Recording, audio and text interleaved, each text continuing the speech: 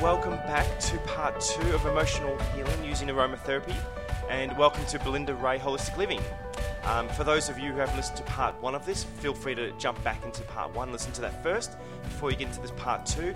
And before we get into it, a big shout out to all of our listeners from around the world, not just Australia, but of course the USA, Spain, Canada, United Kingdom. Also, our listeners, we've got some good followers in Norway, Mexico, Czech Republic, Portugal. So welcome and thank you for tuning in.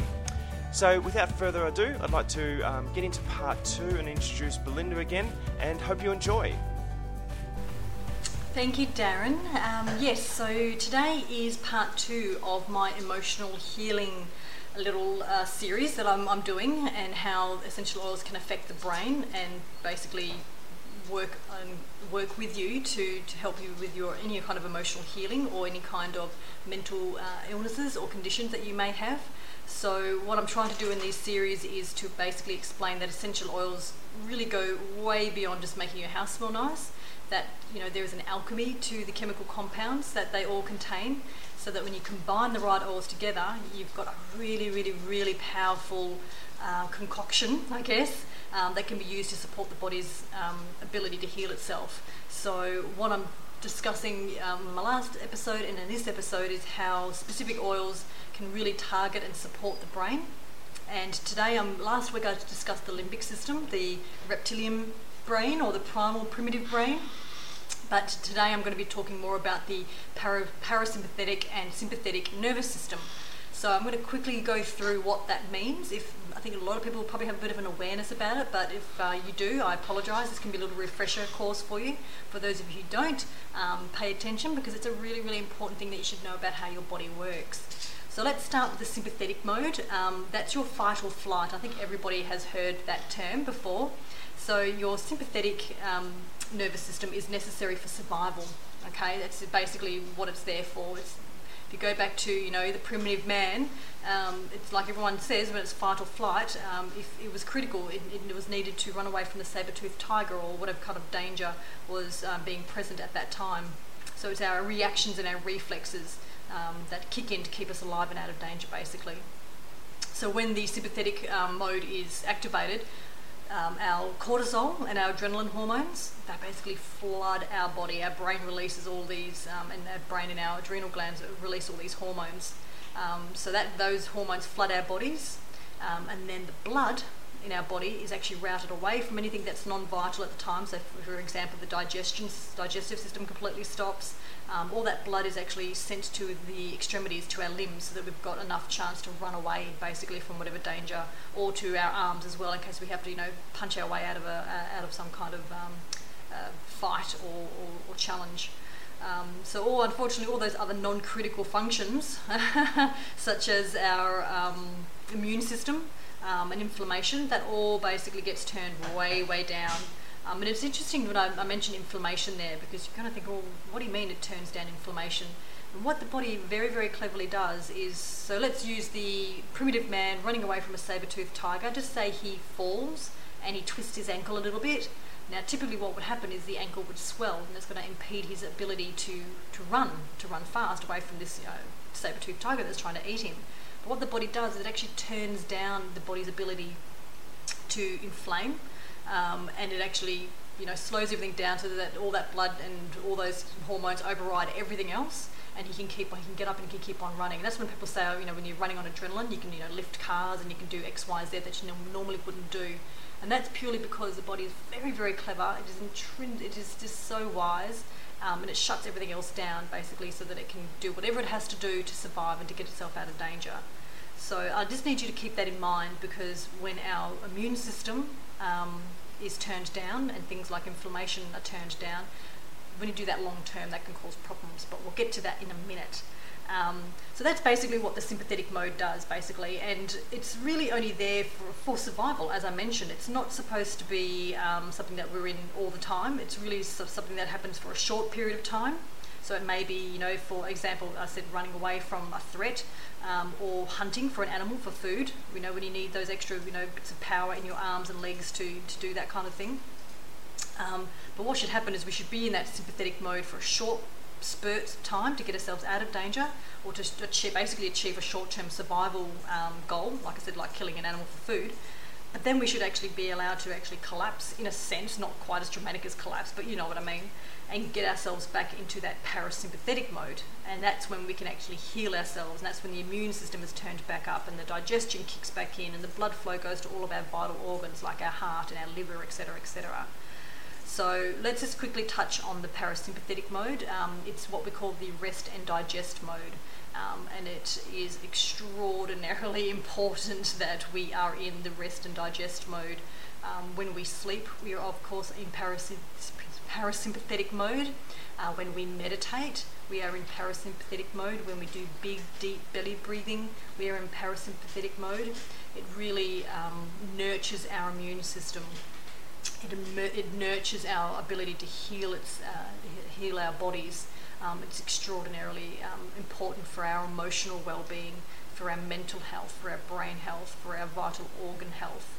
If we are constantly in sympathetic mode, as I said, the blood in our bodies is taken away from all those vital organs, basically, and those vital functions, and taken into the extremities, and the adrenal glands are pumping out cortisol, constantly, and adrenaline constantly, etc., etc. So what we're going to be touching on today is, how we get ourselves into that parasympathetic mode more, because unfortunately in this modern world that we live in now, our stresses are pretty much constant. And the sad thing is that our bodies really don't know the difference between proper life-threatening situations like the saber-toothed tiger, or for example something like watching a scary movie where your heart rate is elevated because you don't know when that serial killer is going to be jumping out of the dark cupboard or whatever.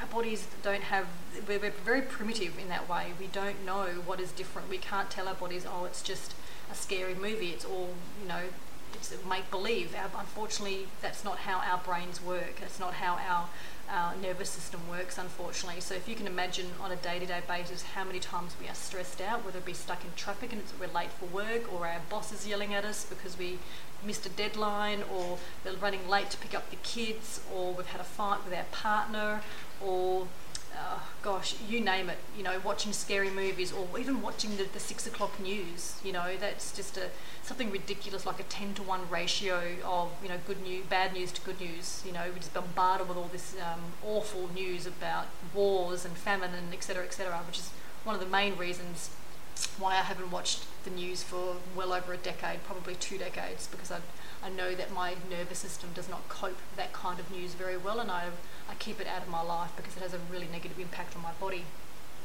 So as you can kind of see, this modern day world unfortunately really, really affects our nervous system, and it really does keep us in that sympathetic mode pretty much for most of the day, if not all of the day.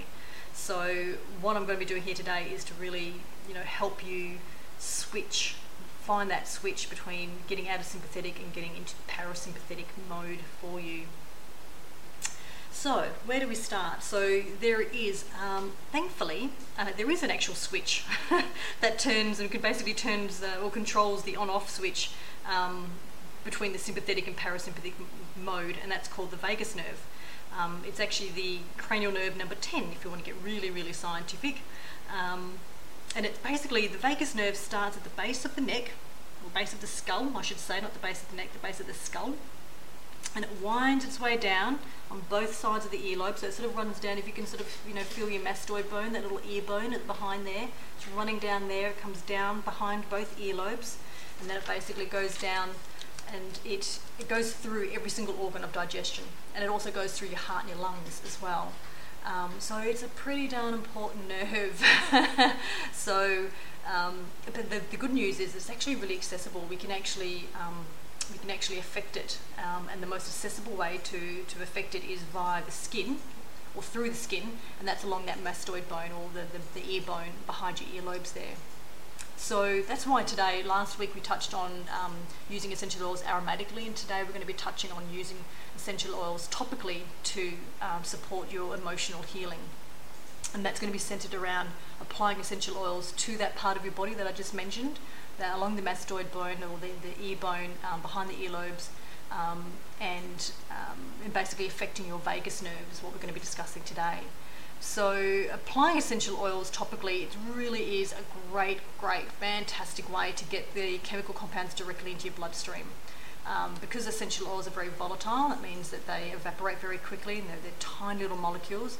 They're fat soluble. They get into that bloodstream through our skin, our dermis, very easily, and straight into our bloodstream. So that's what we want, especially when it comes to the vagus nerve. Now, with the vagus nerve, it actually can get blocked, and it can get blocked by infections or by external toxins. And I think we all know by now how much we are exposed to external toxins these days. And especially when it comes to heavy metals, the vagus nerve is very susceptible to heavy metals. So if you've got those old amalgam fillings, those old metal fillings in your mouth, if you're in your 40s or 50s or 60s, and can you imagine they very slowly do erode because of all the chewing that you do, and very slowly all of that mercury is leached back into your mouth and then back up into your brain. The brain is very susceptible to heavy metals. It's now proven that heavy metal toxicity is linked to Alzheimer's and dementia. So heavy metals, for some reason or other, they affect the brain the most out of all the things. So just keep that in mind. So let's just use that. Actually, let's just touch on that. Let's just say that, for example, let's just stick with the mouth, and let's just say that you have a root canal. So, actually, let me just go a step back. Actually, what I'm trying to say is when the vagus nerve is blocked by an infection or by an external toxin like heavy metals, it gets blocked, gets backed up. It's actually what's called a toxic vagus nerve. And once that's blocked, like a traffic jam, it's actually all those really important signals that it does, because the vagus nerve is responsible for signalling all the downstream organs. Basically, like I said, it touches through all the digestive organs, and it touches your heart and your lungs. So if that's blocked, then the signals to those important organs are going to start getting affected, basically, and it's not going to be working at its optimal state. So going back to, say, a root canal, for example, your mouth is infected. You need to have a root canal. The infection is basically in your mouth, and it's in its gums. It's trying to drain away all the poison and the pus and the grossness. But if you leave it for too long, that actually can really get backed up, and that's actually going to start to affect your vagus nerve. It's going to start to block. If you can hear some scratching, sorry, I'm really a bit distracted because my little girl Marley has decided to make herself comfortable right underneath my feet. That's why I'm sort of umming and ahhing a little bit. She's distracting me. So if you can hear some strange noise, that's just her. Sorry, guys. So getting back to this, like an infected tooth. So if that goes on for too long, it can basically, in the lymphatic system, it's not draining all of that poison and infection out. It actually can block up the vagus nerve. Once the vagus nerve starts to get blocked, one of the things that it's responsible for is to tell the heart rate to slow down. And that's via neurotransmitters. I sort of touched on all of this last week on the limbic system as well. So if that vagus nerve is blocked and it's not signalling the heart properly the heart rate to slow down, it can actually cause a heart attack. And now you might think that's a real big leap, but there is scientific medical research that links a lot of dental decay, gum disease, etc., with heart disease. And that's why. It's because it affects the infections getting to the vagus nerve. The vagus nerve affects the heart via signalling, and the heart starts to get affected. So that just sort of gives us a little example of exactly how important your vagus nerve is and how to keep it healthy. That we do need to keep these infections and external toxins at an absolute minimum. So what can we do basically to keep this little vagus nerve in good health? It's, one of the things, of course, is to apply essential oils, and you apply them topically, as I said, because the skin behind that ear bone there is very thin, and it can get, it's a beautiful way to get straight into that vagus nerve. And for example, you might want to apply, if you think that you do have a bit of a toxicity overload, if you may have a toxic vagus nerve, you can do some combinations of some really cleansing and purifying oils, clove, for example, and lime. Clove is it's really high in eugenol, which is I was talking about chemical compounds last week. Eugenol is a beautiful healing property. It's really highly stimulating as well. Lime is one of the essential oils has got one of the tiniest or smallest molecules. So if you get the clove and piggyback it onto the lime, they're both cleansing oils as well. That's going to go straight bang into the right on top of the vagus nerve. It's going to go in there, travel through there, and start cleaning out some of that infection and start getting those neurotransmitters firing up and working properly again. So that's where I guess the alchemy of combining certain oils can be incredibly powerful. And it's not something that you can really, I guess, do. I'm certainly not at that level yet where I can just reach into my box and know, oh yes, in combining clove and lime, I know that's going to be really good for cleansing my vagus nerve. That kind of knowledge, it takes so many years to get to that stage, and still approach these things with caution. There's some oils that will go through that are great just as single oil that you can just pop on your vagus nerve. That'll help a long way. But if you do have heavy metal toxicity, then I'm by no means suggesting that you try and figure out by yourself what oils to combine to help your body heal itself from that. You're best off using a qualified aromatherapist, and they'll know the chemical compounds that you need specifically, and they'll know which oils have those chemical compounds, and they'll be able to combine the specific oils that are needed for your specific case. So just keep that in mind. It's always safety first, guys. If in doubt, seek out a wonderful qualified aromatherapist. And there's some online as well. If you're in a remote area, if you're in a small country town, you think, well, hey, I don't have a local aromatherapist, that's fine. Go online. There's lots and lots of them online, especially in America, of course, where they consult via Skype or via email or whatever the case may be. So when you are dealing with, as I said, a specific illness, especially when it comes to illnesses of the brain like heavy metal toxicity, dementia, Alzheimer's, Lyme disease, you're best off using a professional in that area, because they'll know the exact types of chemical compounds that are needed and the dosages that are needed as well, which is also really important. So the reason why I bring up the vagus nerve as well, coming back to, I guess, emotional healing, is that applying essential oils to that vagus nerve can really help switch over into parasympathetic mode. Now, if you're going to go into parasympathetic mode, as I said, it's the rest and digest mode. It really helps your nervous system. Your nervous system is feeling good, you're going to be feeling good. You're going to be feeling calm, you're going to be feeling grounded. Now, for young children, for example, who deal with, who are more susceptible to fear, who are more susceptible to anger or tantrums, using essential oils along that vagus nerve, along that mastoid bone and behind the earlobes, can really be powerful. Very quick way to actually balance them and to bring them back to sort of an even keel, basically. So that's one of the great areas to apply your essential oils, blended of course with a carrier oil. Don't apply them neat to children, or you can just buy a pre-purchased blend from companies like doTERRA or other companies that have essential oil blends for emotional healing.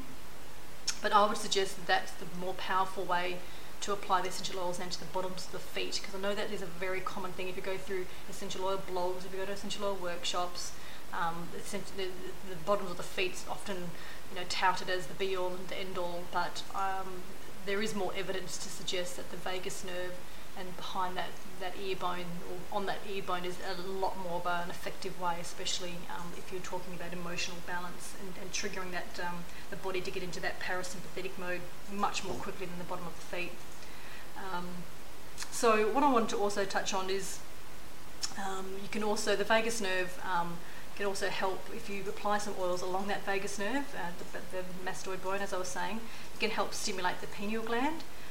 And the pineal or pineal gland, I'm not sure if I'm pronouncing that right, that releases melatonin. And why is that important? Well, melatonin is your sleep hormone, and you really need that melatonin to kick in if you want to get a good night's sleep. Why is that important? Well, when you sleep, you are in parasympathetic mode, and you're going to be resting. Your body's going to be able to heal itself. It's going to be able to use its immunity system to its absolute greatest, at its highest level when you're asleep. So for those of you who suffer from insomnia, it is really affecting your health. I hate to give you the bad news. And insomnia basically is directly correlated with stress. There's just no two ways about it, basically, because you've got your stress hormone cortisol, and you've got melatonin, which is your sleep hormone, and those two hormones basically have an inverse relationship. But unfortunately, cortisol always trumps melatonin. And that just again comes back to survival, our body again being so wise. We're all about survival basically. We're very primitive in that way, we don't realise it sometimes. But cortisol will always trump melatonin because we need that cortisol to keep us awake if we're in danger, basically. We can't fall asleep if we know that there's a saber-toothed tiger circling under the tree where we're trying to rest or whatever the case may be. So cortisol will always kick in and wake us up in the event of a dangerous situation, and so melatonin is going to be kicked out and pushed down and suppressed to keep us alive and to keep us safe, basically. So you can sort of see that if you're the kind of person that goes to bed and you're lying there and you're stressing about the next day, or stressing about an event that happened at work that day, or you're worrying about XYZ, fill in the blanks, then you're keeping that cortisol pumping out of your body, basically, and it's released by your adrenal glands and by your brain. So that's why you're going to be having insomnia. That's why you can't sleep, because the worry and the stress basically is triggering that cortisol release. So what we need to do is we need to basically try and keep that cortisol, slow down the production of that, and get that melatonin to kick in, so that you can basically get a good night's sleep. And thankfully, if you can apply some certain essential oils along that vagus nerve, like lavender, of course, Roman chamomile, all those beautiful ones, vetiver, then it's going to stimulate the pineal gland, and the pineal gland will then release some melatonin, and it's going to basically force that cortisol level to go down, and should basically get you to go to sleep much, much better. And melatonin is also really, really important because it's a really, really great, it's an incredible detoxifying agent, especially a detoxifying agent of the brain. And I think this is why things like dementia and Alzheimer's are on the rise, because sleep has just been foregone now for so many decades. People just, survive on 5 or 6 hours of really bad quality sleep. For whatever reason, they might be staying up later to watch TV, or again, lying awake, stressing about their life, keeping those cortisol levels running high. And I believe that it can be linked to why people are now suffering from early onset dementia and things like that, because what happens is when melatonin is released, it helps detoxify your brain. And the brain is a really, really hard organ to heal, unfortunately. If you ask, people who, practitioners, integrative medicine and whatnot, they all agree, they will all say that the brain is a really hard organ to heal. And so typically food and food supplements don't work to heal the brain, unlike, your gut or your liver. You can have liver tonics, or you can have, flush your kidneys out with cranberry juice or whatever. Food doesn't really work, unfortunately, on the brain, and it's because the brain is made up of fat. So what it needs is a fat soluble or a fatty acid to actually affect it. And most foods aren't made up of those kinds of things. So that's why they say omega-3s, for example, are really, really great for your brain, because they're a fatty acid. And so you really need also those liposol substances as well. People take melatonin supplements, that's a liposol substance, because they're basically those kinds of fatty acids and those liposomal substances, their molecules are really, really small and they're fat soluble. So you need those two factors for anything to be able to affect the brain, good or bad, unfortunately. And that's why essential oils work so beautifully on the brain, because they are volatile, and they've got very, very small, tiny molecules, and they're oils. In other words, they're fat soluble. So this is where essential oils can be extraordinarily powerful in helping your body heal itself in any kind of mental conditions or diseases. So interestingly enough, when I was doing my research for this particular podcast, I learned a really, really cool little thing that I'd never really heard of and knew about before, about the brain. So when we go to sleep, our brain shrinks, which I didn't even know. And for some people, that could be quite scary if you think your brain's already small. I can't afford it to get any smaller. But basically it shrinks.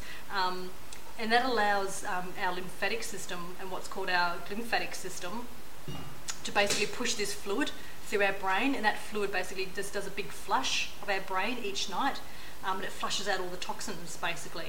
And all those toxins and all that fluid then drains down the sides of our necks. But if your lymphatic system isn't working really, really well, then you can imagine then that fluid flush doesn't actually happen properly, or the toxins basically start to build up around your lymph nodes, or it lands somewhere. Basically, it's not draining out, or unfortunately, it'll just stay in your brain. So it's really, really important that we get a good night's sleep, so that our brain can actually go through that little process of a fluid flush every night, and that our lymphatic draining system is working really well. And I did have a quick bit of a Google as to what essential oils are really good for your lymphatic system, and surprise, surprise, frankincense was the number one there. So if you do find that you if you've ever had problems with your lymphatic drainage system before, if you have lymphatic drainage massages perhaps, or if you have problems with your lymph nodes or whatever the case may be, then just applying some frankincense diluted just along the sides of your neck can be really, really helpful. And just I say apply that before you go to bed, because that's just going to aid that fluid flush that your brain needs to do every night. So that's just a little side note there that I just found quite interesting. So the health of our brain really, really depends on the quality of our sleep and the optimal function of our lymphatic drainage system. So let's have a quick side note again, a little bit more about how the brain works. So interesting thing that I found out doing this research is that when we are in a state of anxiety or a state of high stress, interestingly, our right frontal part of our brain is stimulated. So a really quick, very fast, effective way to get your body back into balance and out of that state of anxiety is to actually stimulate the left frontal part of your brain. But how do you do that? You don't start massaging the left part of your head.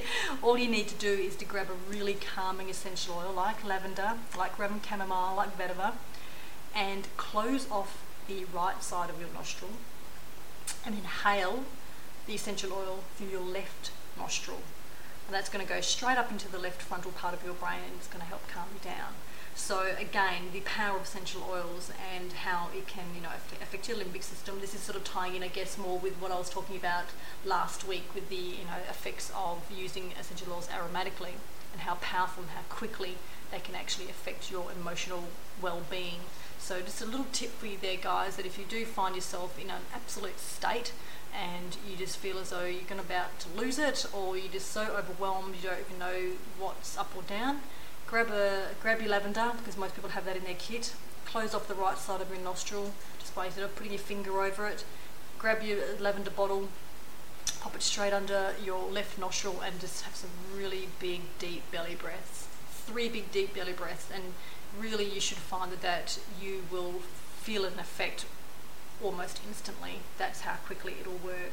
So again, using those calming, grounding essential oils in other practices such as your deep breathing, your meditation, your yoga, they can be extremely supportive to your body's healing process and really encourage your body to bring itself back into balance, or homeostasis basically is what we're all aiming for. So that's just a little bit about topical, where to apply it topically as far as the vagus nerve goes and the importance of the vagus nerve. So just remember the back of the ear, along that ear bone, or the mastoid bone as it's called, and along the earlobes. Go back to my previous episode, because I do give some anti-anxiety blends there, and you can make it up in a roller bottle with some carrier oil. There's also some great blends that I mentioned in episode 3 for children, as far as anger and things like that. So you can make up specific blends and just roll them along the back of those ears there, and help you achieve some emotional balance very, very quickly. So remember the vagus nerve, remember its importance and the role that it plays in our bodies. If you have any questions and you want me to delve a little bit deeper, because I haven't sort of gone into the other applications of topical treatment, things like what carrier oils to use and things like that, I've kind of left that all for another podcast for another day. But if you do want me to discuss anything about the vagus nerve in more detail, please reach out to me. I didn't want to get too sciencey or too full on this, because it is quite complicated and quite sciencey and geeky, so I've just tried to keep it as simple as possible so that people don't tune out of boredom and their eyes start to glaze over as they're listening to me. So I do hope that's helped, and as I said, remember the vagus nerve application along the mastoid bone, the bottoms of the feet are still very, very effective, and so are the inner wrists as well, because the skin's quite thin there. But if you really want that really effective, highly effective place, then I could not recommend the vagus nerve more. So that's really it for today, guys. Just a little touch on where to apply essential oils topically and how they can affect your emotional health and help you with your emotional healing. Please, if you haven't already listened, go back to my series, my part 1 of my series in this about emotional healing, and I do list some beautiful essential oils that are vital to have in your kit for things like depression, anxiety, etc. And that'll go into a lot more detail than I have on this episode. And until next time, stay well, be well, and we'll speak to you soon. Bye.